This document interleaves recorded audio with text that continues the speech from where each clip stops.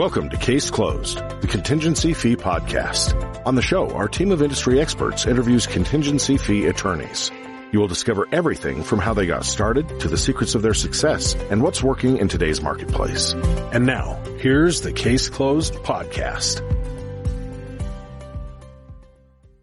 Well, welcome to the Case Closed Podcast. I'm your host, Michael Clannon, and today my guest is Michael Haggard of Haggard Law Firm outside of Miami. So welcome, Michael. Thanks for joining us today. Thank you so much, Michael. Enjoyed to be with you. Yeah. So why don't you tell our listeners a little about you, your practice, and whatever you want to share at this moment, and then we'll get into questions. Yeah, so I'm the managing partner of the Haggard Law Firm. We are a boutique law firm, 8 lawyers in Coral Gables, Florida, which basically is a suburb of Miami, and we have a 100% plaintiff's practice. We represent a number of crime victims. If you had to say one specialty within the specialty of personal injury and wrongful death, practiced with my father forever. My dad was my mentor and my idol, and he retired about 10 years ago. And we call ourselves a family firm. My partner, Doug McCarron's my brother-in-law, but my other partner's been with us for a long time. And, we try cases. We really, really work hard. We're out in the community, and we handle cases that we feel can change society. That's one of the things we're most proud of, is that when we handle a case for a family, not only do we want to get them justice, but we want to change society and maybe corporate behavior that caused the terrible tragedy that brought them to us. And that's something we take a lot of pride in. Wow, that's great. So let's just kind of jump into some questions here. So I know you were a public defender at one time. How did you do the transition from the public defender to becoming a managing partner, of the Haggard Law Firm? And what motivated your career in personal injury law? Yes. So, I'll start maybe with the beginning, and that again goes back to my dad. I grew up sitting at the kitchen table at dinner, hearing about these tragedies that my dad was working on, and these families of folks that maybe were paraplegic or had lost a loved one, and how my dad was fighting so hard for them. So I understood from the outset why maybe, he was late getting home, or I couldn't see him on a weekend or something like that. So that always motivated me to try to be someone that can make a difference in our community and maybe eventually be a trial lawyer. I can tell you, through college, I didn't know what in the world I wanted to do, but I love public speaking. I love debate. I love leadership.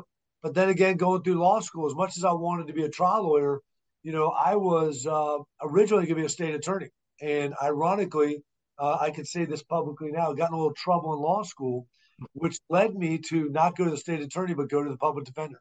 And I tell every young lawyer, I would start out at the state attorney or the public defender if you want to be a trial lawyer. There's no better place to learn how to try cases and also learn how to be around real people and real problems. And so I absolutely loved it for the 2 years that I did it.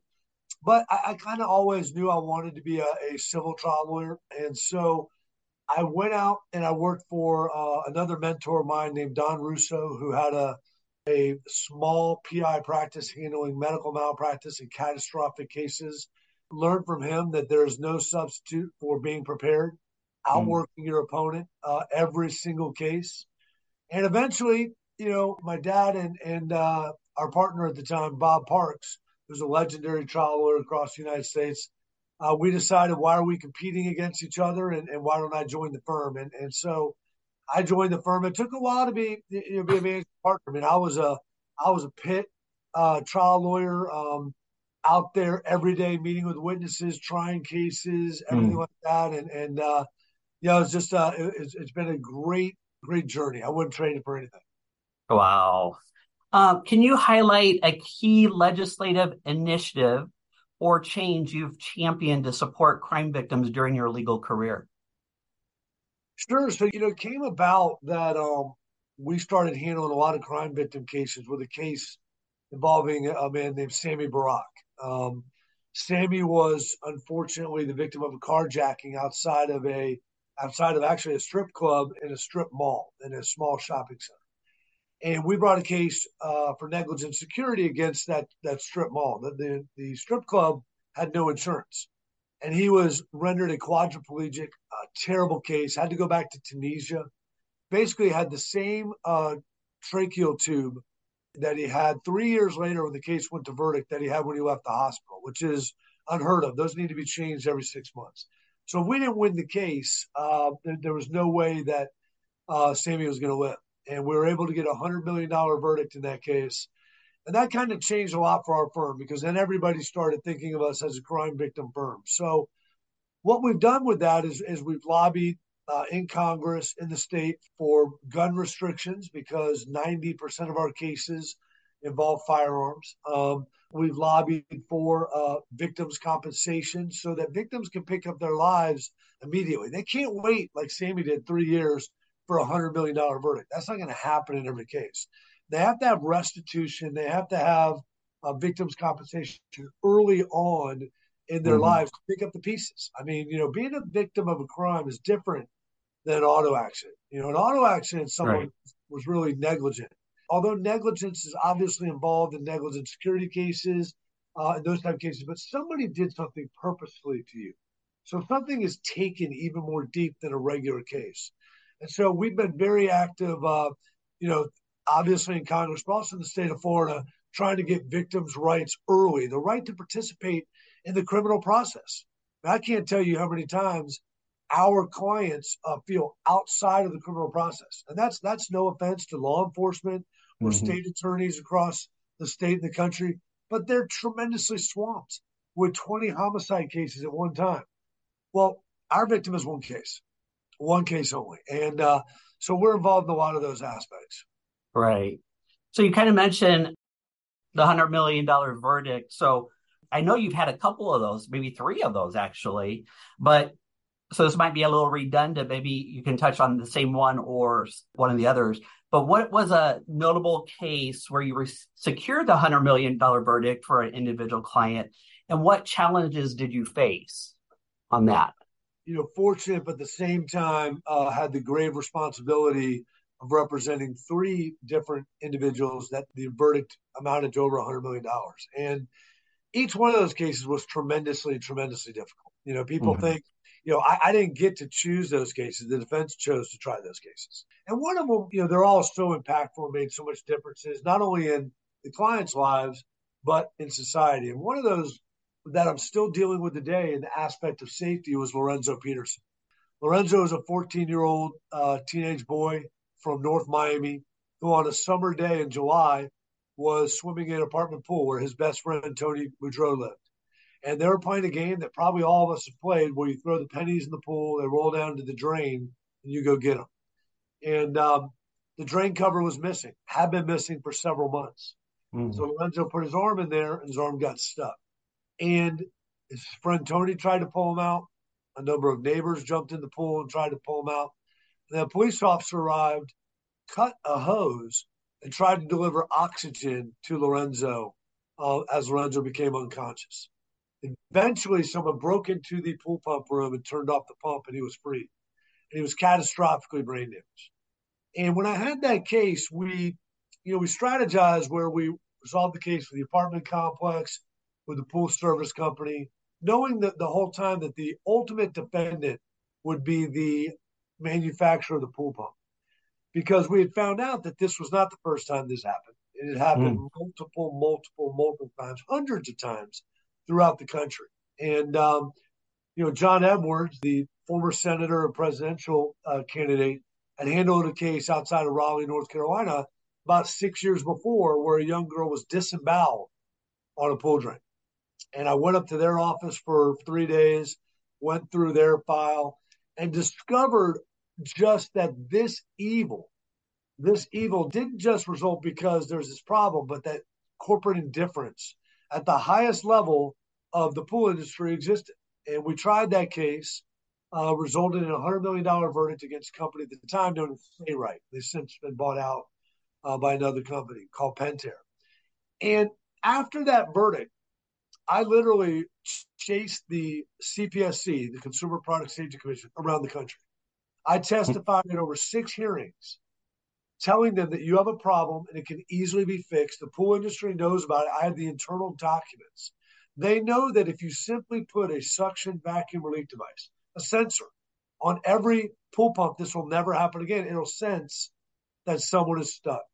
And they fought us. They lied, they lobbied, they lied continually, and it continued to happen. So I ended up having 4 more cases, all death cases, which made me sick to my stomach because I knew what was going wrong.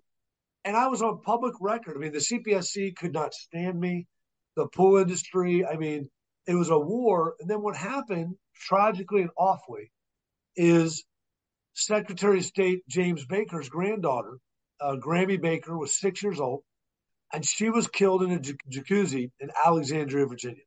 Same pump, same company, 20 people at the party trying to pull her off the drain, and she's killed. The firm handling that case in Virginia brought me in because of my expertise in the subject. But now we had a political player. Right. And the Baker family, through not only the secretary, but Grammy's mother, Nancy, was an absolute warrior. They were not going to allow this to happen to another kid. And because it happened to Lorenzo, it happened to all these different people. And we were able to pass a bill in Congress, a bipartisan bill that was signed by George W. Bush, President Bush, that has prevented suction entrapment from happening in the United States for over 10 years. And it's awful that all these tragedies had to happen. But at the same time, it's truthfully one of my proudest moments that this has not happened again, because I believe that's what the civil justice system's for. I believe it's for eradicating this behavior. I tell people, I hope to put myself out of business. I hope to make the world so much safer that you don't need me because there won't be these tragedies. And I always think of Lorenzo, he had passed away after our verdict, that but for his case, and the others, this never gets done. And right now that bill is being reauthorized in Congress. And so I'm involved in the fight. We've got bipartisan support. We're hoping that we can expand it and provide swimming lessons and to prevent other types of drownings. But we have, knock on wood, eradicated suction entrapment, which was a hard battle, I can tell you. Like you said, it was an easy fix. But why such the battle? I mean, knowing that there's going to be additional suits that come up because of this. Well, and the reason was, it's typical, whether we can do a movie about it tomorrow. It's the memo that says there are 3.5 million single drain pools out there, and we would have to retrofit our pumps, and it would cost us X. We had that memo. I was showing patents. I couldn't tell you how to research a patent before that case. We had patents from 100 years before showing the technology. We have all these different. There are water pump systems you can imagine to run cities that have this technology, because if something gets stuck, you can't pump water in or out. That's a catastrophe for a city. You certainly could do that on a little pool. And so we were showing patents. That's why the jury, I think, was so incensed. But, they had settled cases. They had kept, they had done what corporations do, unfortunately. They were playing the accounting game. Like you said, we've all done that, right? We've all dove down to the drain growing up. But who would have known? Yeah. I still to this, well, I guess today's a little different because thank God it hasn't happened. Yeah. But even back then, I would tell people, and they'd be like, oh, my God, I didn't know that had happened. And then, when we did our research, there was a 60-minute special on it. Oprah Winfrey had a show on it. There had been publicity, but it's not easy to reach 300 million Americans. It's, if you could do that, you'd have the secret sauce. So. Oh, yeah. Oh, definitely. Wow. So one person can make a difference. Like you kept at it. Yeah, and it's certainly not one person. I can. No, I know. Right, yeah, right. Yeah, there was a giant team, but it was something I was not going to let go. My wife would say, where are you going today? And I'm like, well, I'm going to St. Louis. Why? CPSC has an open hearing. I'm going to go testify against it. Never invited. They tried to make sure I wasn't invited. And I remind them to this day. I speak every year at the National Drowning Prevention Alliance. I was on their board. There are folks from that time that are still involved in the space and still involved in the pool industry. And I remind them, because, it's not vengeful, but what you do matters. And when you lobby for an industry like that and you spread falsehoods, I mean, that's a problem. I mean, kids died. I mean, there's just no Right. blood's on people's hands, and I don't take that lightly. Right. Right. Yeah. I mean, especially, when it comes to children, Yeah, absolutely. Definitely. Let's do, can you tell us about a case that left a lasting impression? And it may be one of these cases that you're talking about where you provided justice and comfort to the victim's family. Yeah, absolutely. So, yeah, I guess we've talked about two of those cases. I'll talk about the third, and that involved Lauren Hinton was just under 3 years old. Again, on a beautiful South Florida day, her dad was cooking out in an apartment complex. She was playing hide and go seek with her brother and some friends in the common areas of an apartment complex, and her dad took up the food to their apartment, and some neighbors were kind of watching the kids. And she went through a broken pool gate of the apartment complex. Had been broken, didn't self close, didn't self latch. Went to a little ladder, a kiddie ladder that was in the pool, fell in the pool, and was terribly brain damaged. She was underwater for probably 12 minutes, saved by a bystander. And the apartment complex, and more importantly, their insurance company had the opportunity to pay $1 million, which was their insurance policy, and did not, and fought the case totally blaming the parents. And we tried that case knowing a couple of things. One, they were going to blame the parents and be awful for the parents. Very difficult case because the dad did leave it down in that area. And then maybe most importantly, there was only $1 million insurance, so we would have to win what we call a bad faith case once we hopefully won the underlying case. Right. And we were able, again, to get over $100 million verdict, only 1% comparatively negligent on the dad. And then we were able to win the bad faith case. And that case is so important for a couple of reasons. Number one, which is that case now, it happened 20 years ago, and Lauren is still alive. She's 23 years old. She lives in Atlanta, Georgia. Whenever I go to Atlanta, I stop in to see her and her mom, Lori. She needs 24-hour care. She still can't talk. She eats through a G tube. I'm utterly convinced she remembers me and she knows who I am and everything. But the amount of comfort and care we were able to give Lori and Lauren over those years is something that makes it meaningful to be a trial lawyer. But also, we've had so many of those cases since that we're still in that battle for pool fencing, for pool gates, for codes to be enforced across the country. I've handled drowning cases now in probably 25 states, from Minneapolis to California to Virginia to really everywhere. We have one in New York right now. We have one in Las Vegas. And the problem with all that is that the codes aren't being enforced. Again, it's a simple fix. I mean, you're still going to have some type of drownings, but pools, it really shouldn't happen with kids like that, because you can baby-proof, kid-proof pools with fencing and gates. And Lori's the first one that will get on with the client, or more get on with a legislator and talk about how this is so important. And had that gate been inspected, Lauren wouldn't be in that place, nor would some of our cases today. Right. So how do you manage your legal career alongside your philanthropic work in organizations like the National Drowning Prevention Alliance and the National Crime Victim Bar Association? I've got a good team. Yeah. I talked about earlier how when I started, I was out there in the street every day. I was investigating. I'm taking 1,000 depots a day, doing all those kind of things. And I love that. I'm here in Jacksonville today, and I'm going to go by a couple of scenes of this terrible Dollar General mass shooting that happened here that we're leading up the case. I love doing that, but you can't do that every day and go talk to legislators and go work on these different issues, whether it's drowning or whether it's gun violence issues. So you got to have a great team. And I have phenomenal partners, Doug McCarran, Todd Michaels, Pedro Charte, who are great trial lawyers, care about their clients, care about all the issues we've discussed. And we have great associates.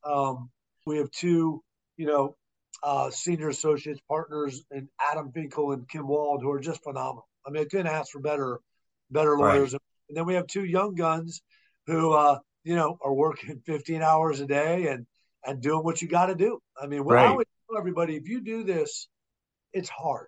Mm-hmm. It is not for the faint of heart if you want to do it right, because your family is going to have to know the sacrifices. Mm-hmm. They're going to have to really understand it. But both my kids are in college right now, and I will tell you, they understand how important it is that daddy fights against the bad guys and for the good guys. I mean, they will tell you that. They've known my clients. They've been to events for March for Your Lives. They've been with the Parkland families because they're that age.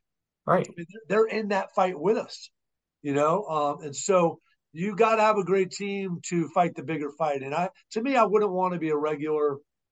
I hate to say this, man. Yeah. There's a fit for everybody, but I couldn't just be a volume lawyer that's just, I mean, to me, it's got to be about more. And I think that's what's great about my team is they all understand that. Right. So you mentioned your kids. So either one of them following in your footsteps? Yeah. So my daughter is a senior at Tulane University, and she wants to be a physician's assistant. So I've lost her to medicine, but she's going to do great there, and she's going to save lives. My son actually, he plays football at Tulane, so he's a redshirt freshman quarterback there. I still have hope that once his football career is done, he might come over to the law, or business may steal him. Right. But What's he majoring in? What's he majoring in? business right now. Okay. All right.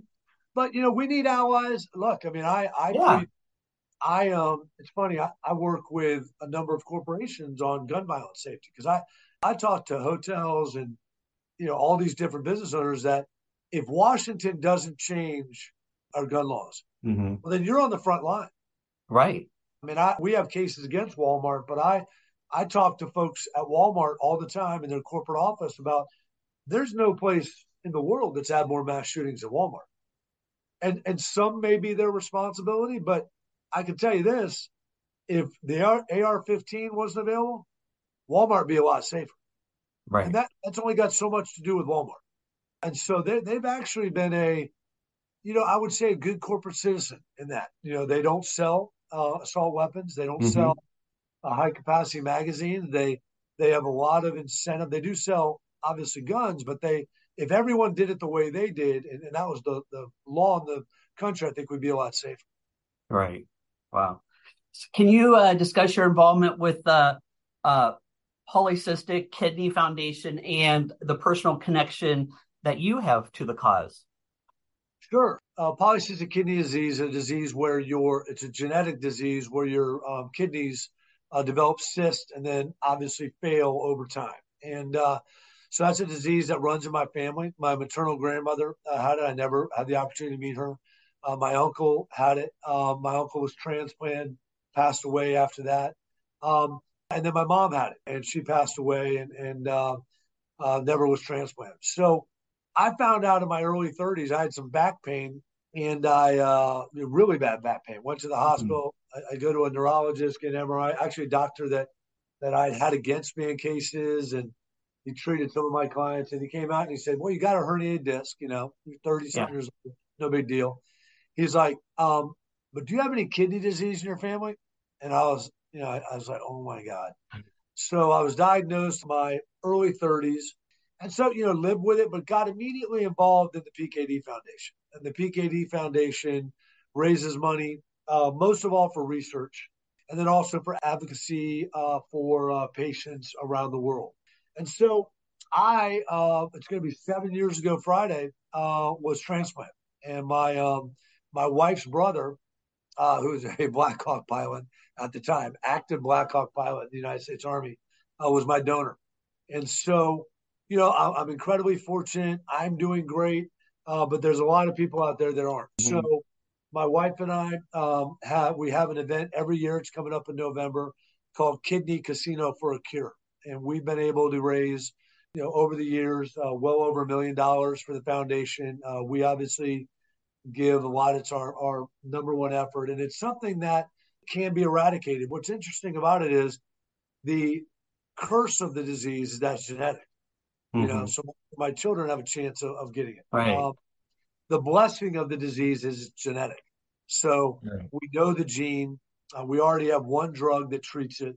It was too late for me in the process, but a lot of folks are on that drug. It's doing great, and we have a lot of drugs in the pipeline. And so it's obviously a credible issue Mhm. that's close to my heart. And I will tell you, I mean, not only my law firm, but the plaintiffs bar, which I was president of the state trial lawyers in Florida about now 14 years ago. They're the number one givers to to our foundation. I mean, the PKD Foundation will call me and they'll mention people's names. They'll be like, "Does this person have the disease?" I go, "No, it's just a friend of mine." "Well, why?" "They Right. do X." I'm like, "Well, I have good friends." So yes, yeah, we're going to get a cure. I mean, we're going to get a drug that's going to do that. And kidney transplant is so important because, unfortunately, folks of all kidney diseases, the first thing they think about is dialysis, and all Sure. they're told is Right. dialysis or Hmm. go on the list.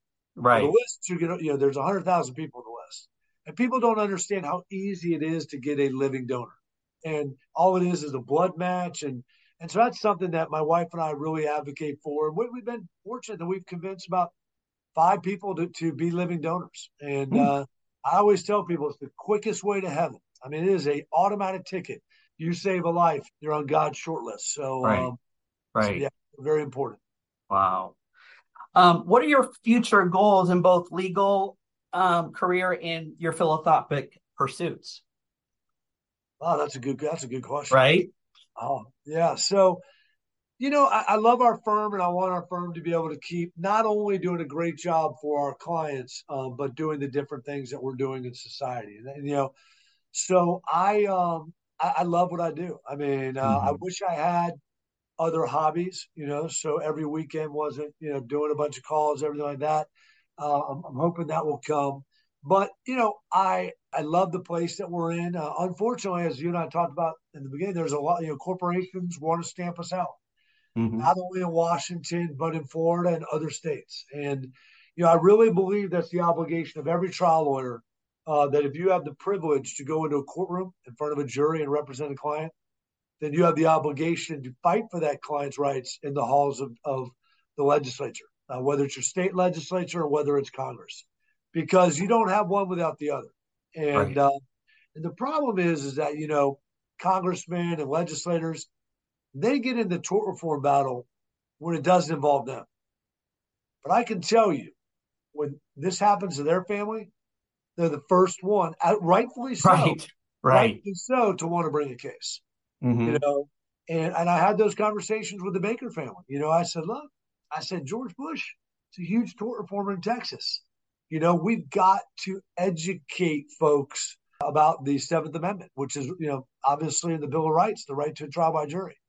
And then on the other efforts, I mean, obviously PKD and getting a cure to PKD and making transplants so available for Hmm. people is something that we work on all the time. But this gun violence problem in the United States of America is something that haunts me. And I'll tell you a personal, also a legal story is, I probably represented more gun violence victims than our firm has than any lawyer in the country. And that's awful, number one. Number two, you sit there and you get incredibly close to your clients. You get involved. We're very involved in Brady. We're very involved for March for Your Lives, all our clients' foundations. And then last year, I wake up one morning and I have 2 calls from the mother of a young man who played football with my son in high school. And these are calls at 4 and 4:30 in the morning. I'd represented her Uh, brother in a significant case, so I'm not thinking anything. And I turn on the TV and I see that there's been a shooting at the University of Virginia, and 3 football players were killed. And now my heart sinks because right. Deshaun Perry, who played with my son, played football at the University of Virginia, and he was killed. And I never had it happen to someone that I coached, someone that I Hmm. knew, and it ripped my heart out. And my client's stories ripped my heart out. But I always tell my clients, one of the shames is I never knew them before. I never Right. knew who they Yeah. were. Never knew who your son was. Well, I can tell you now, that's actually a good thing to protect you as a trial lawyer, because that's a case that I'm working on right now that is incredibly difficult for me to work on. And Right. You're Kim, so close to it. yeah, and Kim Wald in my office, knows that. She's literally like my therapist on the case.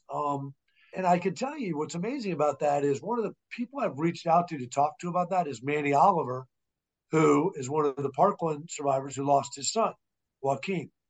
And he and I presented in Boston at a conference recently, and he's like the person I could talk to about it because he's been through it. And it's something that cannot happen, and I try to tell everybody that because the arguments on this debate make no sense. It's like, this is coming to your doorstep. Yes. Gun violence is like cancer. Everyone knows somebody in their family that has been victimized by cancer. Gun violence is going to be no different. It's the number one killer of people under 18 in the United States of America, above disease, above automobiles, for the first time ever. And there were 300 million guns in the United States prior to the pandemic, and there's 420 million now, and it's not slowing down. And I'm not saying you got to take everybody's gun. Right. I'm not saying any of that. What I'm saying is we need sensible gun laws like every other country in the world has, and some states in the United States do. And the bottom line is they work. This is a uniquely American problem. There is no place on earth that this happens at the prevalency, not even close to the United States. And we can hunt, we can protect our home, we can do all the things that we want to do without AR-15s, without people don't need guns. And so that's something. It's in some ways, I think, maybe an impossible goal, but we've got to do it, because if we don't, I mean, the fact that our kids go through like our parents did, when you go through the bomb drills and you go down to your basement back in the 1950s, it's what our kids do at school for mass shooting drills. It's outrageous.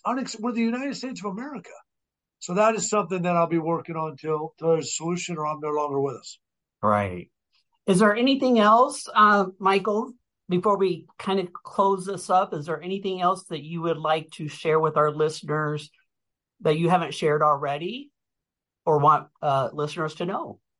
Yeah, no, I mean, I think you brought up a good point when you said, that you can make a difference. I think I've talked about a lot of problems that we have out there, but, there are solutions. And one of the solutions is all talking together and trying to work together on different things. So I just always encourage people, have an open mind, talk, because no one wants gun violence to happen.